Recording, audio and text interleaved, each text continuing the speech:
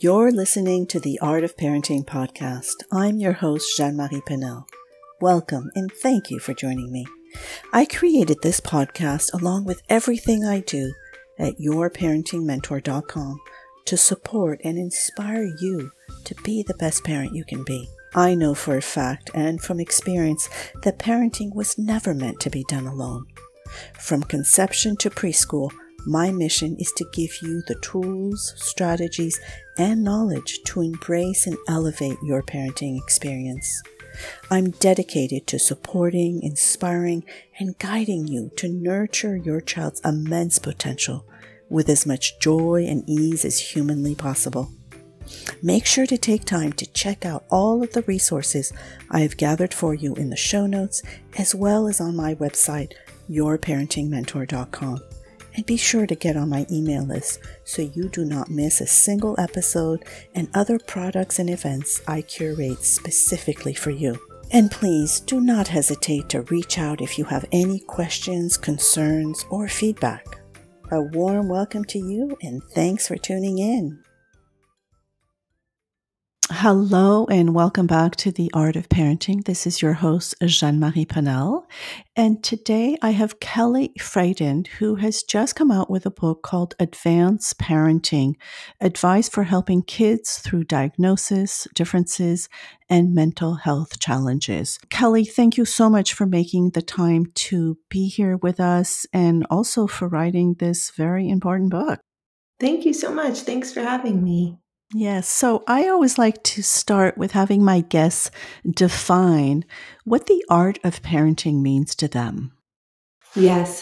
So it's interesting as a pediatrician, perhaps I approached learning about parenting as a scientist, thinking that there was often one best way to approach situations. Becoming a parent myself, I've certainly learned that the art of parenting is kind of incorporating our understanding of children's development and their needs, and then applying it to your child and the child in front of you within your family who you know the best. So I think that's where the art comes in, that we, it's one size fits one when it comes to parenting, because every child has a unique needs. I like that. One size fits one. Exactly. They're extremely unique. And you have two children, correct? Yes, I have a 9-year-old boy and a 5-year-old girl. All right. So before we get too involved in our conversation, I would love if you would share with our listeners a little bit about your background. You said you were a pediatrician, but how did you come to write this book and all of that? Yes. So when I was a child, I had a rare childhood kidney cancer called Wilms tumor. And, the experience of surviving that, I was quite young and I hardly remember it. But what happened was I witnessed my parents struggle to cope with the diagnosis and the demands on their time and the stress and sort of the fallout on their mental health and their physical health. And so when I became a pediatrician, I started seeing the burden that parents face when supporting their children through challenges and facing these additional demands. Many parents, some of the most stressful moments of their parenting journey are, when they face a new diagnosis and uncertainty, or they have to adjust their expectations to fit their child's medical needs. And there's not a lot of content out there to support parents in that need. And there's not a lot of visibility for parents, the sort of like lived experience of parents facing all of this, because there's so much on potty training and sleep training and sort of typical parenting problems that when things kind of go awry, often it can be very isolating for parents. So that's where this book came from. Yes, and such an important work, because I can only imagine navigating that. I mean, parenting itself is hard at times, so I can't imagine having on top of that a life-threatening diagnosis. So thank you for writing that. And so let's kind of unpack that and let's say we have some listeners who are maybe anxious about receiving a diagnosis or who have just received a diagnosis of, of importance. How do you help the parent kind of navigate, first of all, from just reacting to the problem, and then kind of how do we get that support? Are there organizations that are there to help, and kind of unpack that a little bit for us? Yes, what I've learned as the years have gone by is that it's not always predictable how hard it is to go through a challenge just based on the diagnosis alone. Some diagnoses that aren't life-threatening, can cause a lot of daily aggravation and stress, like food allergies or eczema. These are things that often impact the flow of your day and your sleep and your child's behavior and require a lot of attention. So I think it's important to acknowledge that challenges of all shapes and sizes can have a bigger impact on us as parents. And I do think that one of the most challenging parts of it for a parent is in that space between, is this something that requires more support or not? Because in some ways, once you've found a team and found a diagnosis, then you have some people on your side who can help you sort out what to do next, and who get to know your child and your family to be on your team. But when you're alone saying like, my child's not responding like the other children of his age, my intuition is something is off here and I'm not sure what to do next. That space can be very lonely and scary for parents. But so I think one of the most important things we can do is acknowledge that that's a common space for parents to be in, that most children at some point or another, a parent will wonder, is their development, on pace? Is their growth on pace? Is their behavior out of the norm? And that's, you can feel kind of alone in assessing this, but you're not, because you have a community around you of, your pediatrician, your child's, if you have additional caregivers like babysitters or nannies, or if you have preschool class or environment, you have other adults, maybe a co-parent that you can talk to about these things to help calibrate, what are they seeing and what do they think? And they can help you to decide if you need to take that next step of getting an evaluation, seeing a specialist, getting a developmental assessment of the child, because often that's the first step, is deciding to take a step. So that's the way to get started. Right. And to follow that inkling that you have that something might not be right, right? To reach out and get that diagnosis and support. Now, once you maybe have a diagnosis, and you mentioned, there are some that are not as hard as others, but it's always problematic, or not problematic, but it kind of shifts our our mindset and what we need to deal with. From there, though, what are kind of the support that is around? Because you talk about other adults and such, but let's say more professional. For example, just being able to deal with the kind of the mental load of accepting a diagnosis that might be really difficult for the parent and for the child too. Like what would be the next step there? Yes, I find that often there's a sense of urgency from the parent in that situation to all of a sudden become an expert, to know everything, to be able to predict the future, to have a solid plan. Because if we can get there, we can feel more in control of a diagnosis that's in some ways is not so controllable. So often what I say, the first step is really to give yourself a moment to adjust to the new information and to cope with your reaction, because it's okay, to, feel sad, to grieve, to feel disappointed, to feel angry, or to feel like things are unfair. And often, parents don't give themselves a lot of grace or space to process those feelings because they're putting their children's needs first and just diving right into fixing or making a plan to support their child's needs, understandably. But sometimes, if you take care of yourself first and think about where you are, you can get to a healthier place to make some of the decisions and to make the priorities that best reflect what your family needs next. Right. And then who do you reach out to though to be able to navigate like this for me, this information? Is it, the pediatrician would make sense, but it sounds like you're also talking about the parents' kind of mental health. So are there specific professionals, therapists that can help families kind of navigate this new situation? Yeah, certainly. I think in practice, many parents, finding a therapist to work with is often a real time commitment and can be difficult and can be slow and expensive. And honestly, many of the parents that I work with don't necessarily have the time to jump there. Although sometimes it's in the best interest of the parent and the child to make that investment.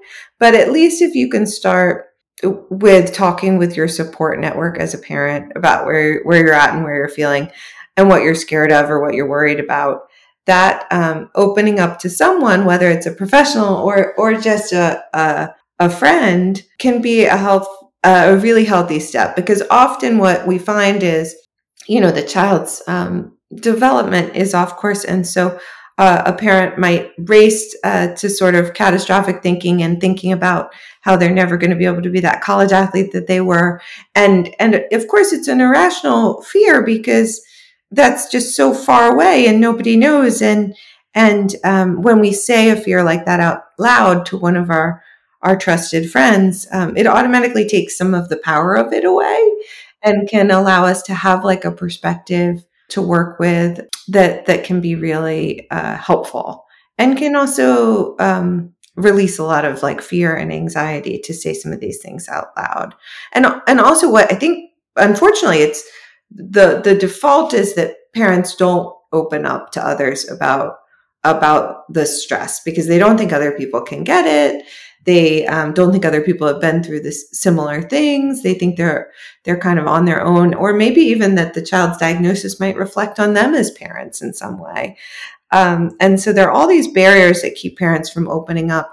But once we do open up, I think many times we're surprised by the support offered by our community. Many of us are just one or two clicks away from somebody who has dealt with something. And sometimes we don't even know because they didn't open up either. So I hope that the book will help people to foster some community around the struggles that parents face in these situations.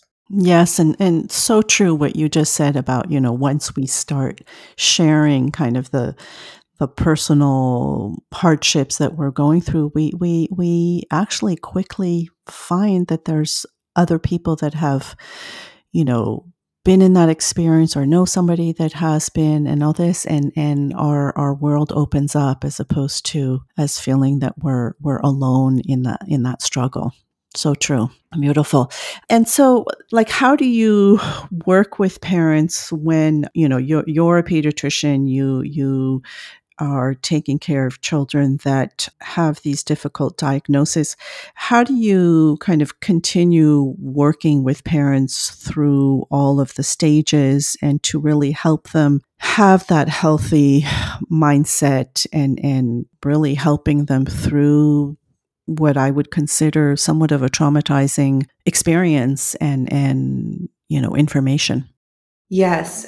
So one of the most important jobs I think I have to do is to build a parent's confidence in their ability to be their child's kind of quarterback through this, because sometimes the way that our health and educational systems are oriented, parents feel like in a passive position for accepting the advice of experts, but really the parent is the expert on the child and on the family and what their values and goals are.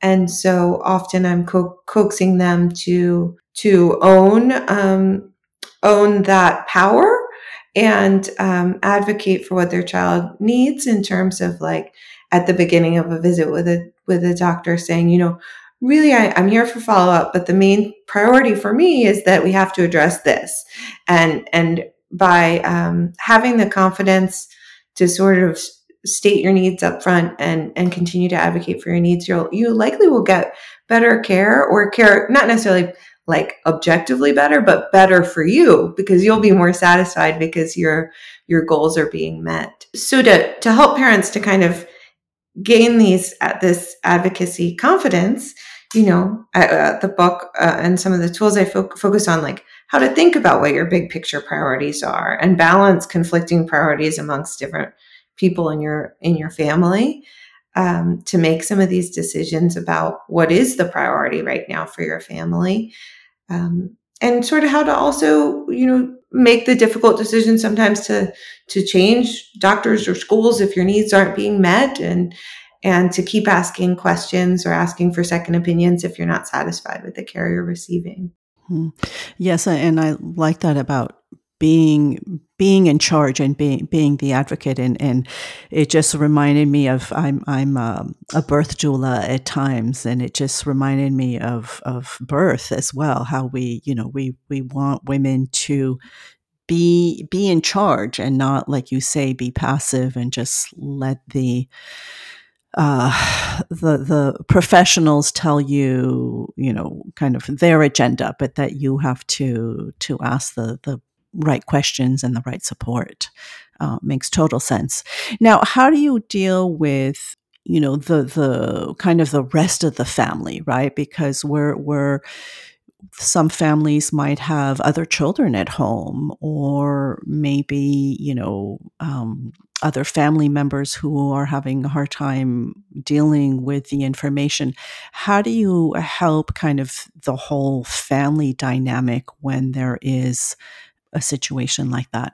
It really gets complicated quickly. I would say most people, because children are rarely really raised by just one person, whether it's a babysitter or a school or a co-parent or a grandparent. There's always other opinions floating around about what's best for them and what they need. So amongst the adults, there's often conflict. Um, finding a way to communicate constructively is really important, to share information, to acknowledge why different people may have different perspectives on the same issue. I've had situations, for just to give an example, that a mom is very worried about something with a child, say with maybe a child is snoring and not sleeping well. And so she goes and gets a couple opinions and the recommendation for surgery. And then the dad is sort of like, well, what are you talking about? He needs surgery. He just has a little snoring. And she hasn't necessarily communicated all that she's learned from the multiple appointments about snoring in a way that helped him understand the situation. And then now all of a sudden she feels like disrespected because he's questioning her. And those kinds of things happen all the time. And it's just, it feels so personal and so difficult when it's your child that often emotions can fly up really quick. But when we acknowledge that, wait a minute, he still has some questions, and of course he has questions before his child has a surgery, and who's the best person to give him the information he needs? Does he need to make an appointment and also meet with the surgeon, or is that responsibility going to fall on the mom? And if so, is he going to listen to everything she's learned and give her time to organize what he needs to know? So making it less about who's right and more about, making sure communication is clear and expectations are clear and priorities are clear for the family. It can help to de-escalate these conflicts. Yeah, because I can only imagine how hard that must be if we're not communicating, and not everybody is understanding what's at stake. How much more difficult that must be. So I can only imagine.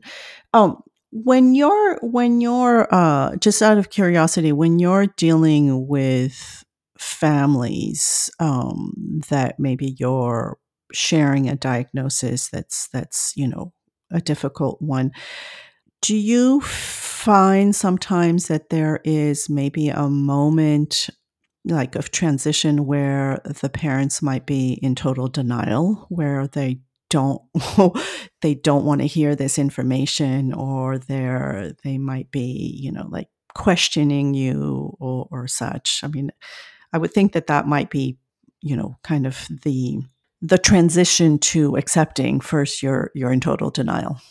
Absolutely. And, it's a coping mechanism, right? That when sometimes we know that there's a problem, but we just don't feel like we have the energy and we don't want there to be a problem. And so we can convince ourselves not to see things. And I think also because parents spend just so much time with their children, sometimes more gradual symptoms that gradually worsen over time, or a child who has just always been a certain way may feel normal to that family and to that parent.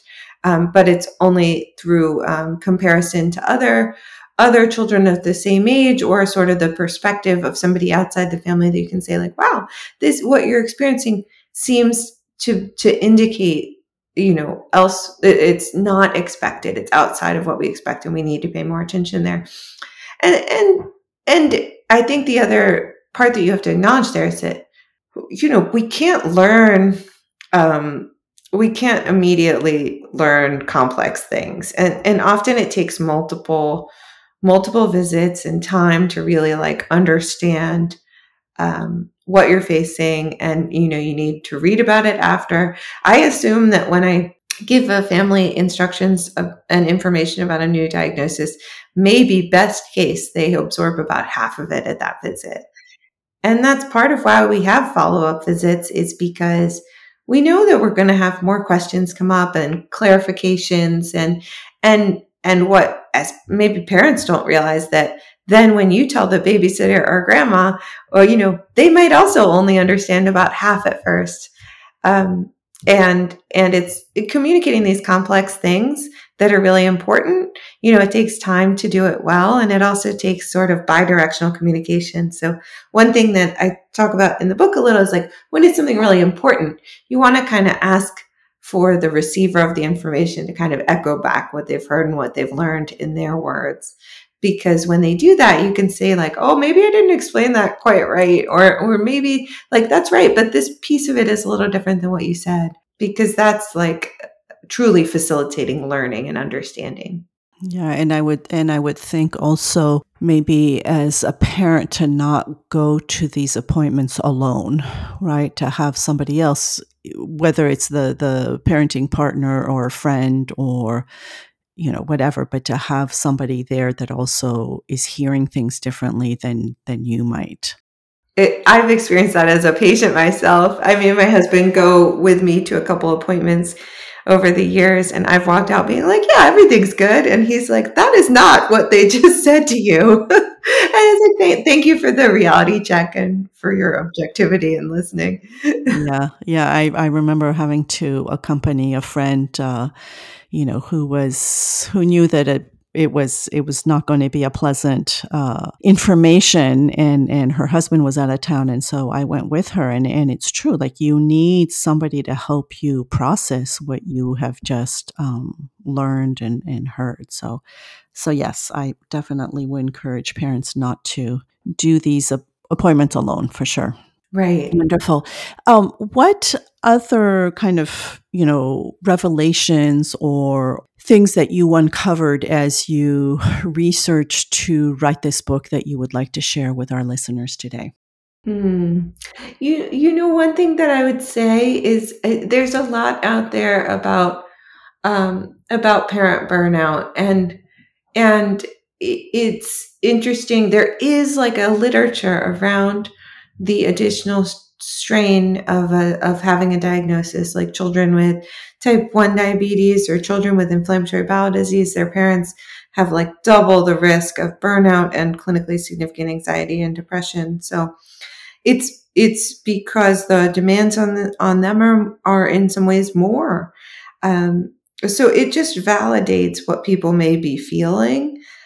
So I think it's important to acknowledge that the systems that we live and work in as parents advocating for our children aren't always set up in a way that leads us to success, like it can be really very difficult to have 20 calls with insurance about getting something reimbursed, or to have to wait 3 months for an appointment that then gets canceled and rescheduled for another 3 months out. And so I think it's important that parents realize that, it's work that has value, and it's not easy.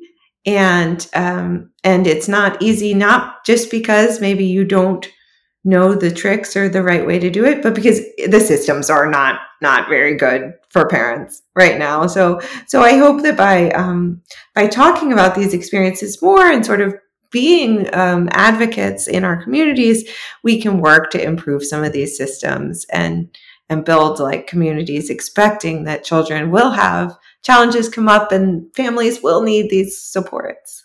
And in an ideal world, what would those systems look like to you? Well, you can take, for example, the structure of like an IEP or a developmental evaluation that happens through early intervention. So right now the default is that, we assume that every child is well. And then when we need to have an assessment done, it's going to require phone calls and faxes and forms from your pediatrician, and probably 10 hours of work from a parent before you can get to the stage of getting the evaluation. But we know that those barriers, they probably make it harder for people who perhaps don't have the educational or economic privilege to access those services, right? So what if we assume that 10% of children might need a developmental evaluation in the first year of life, and you can just get it scheduled with a click of a button, and the systems all talk to each other, and they'll, we can facilitate it in an easier way to take the burdens off families. Yes, so let's work for that for sure, because I can only imagine how overwhelming it must be if we don't have the support, and even if we do have the support, it's still a lot of work. So wonderful. Well, thank you. This has been delightful to learn about all of this and how we can support parents. And I would love if we could just go back to maybe a more personal question, if I may. And you mentioned that your eldest is 9. So if you were to go back maybe 10 years when you were first expecting your firstborn, what wise words would you tell yourself knowing all that you know today? I think before having my first, it's funny because I'm a pediatrician. Obviously, I know a lot about kids and babies and raising kids. But when I was a first-time mom, I felt I had a lot of unsolicited advice from, grandparents and neighbors and friends and loved ones and I was often second guessing myself because of that. So I do think it would have been empowering for me to tell myself that I'll figure it out, and there's not just one right way to do things. And it's okay if other people have different opinions, that I can, trust my instincts.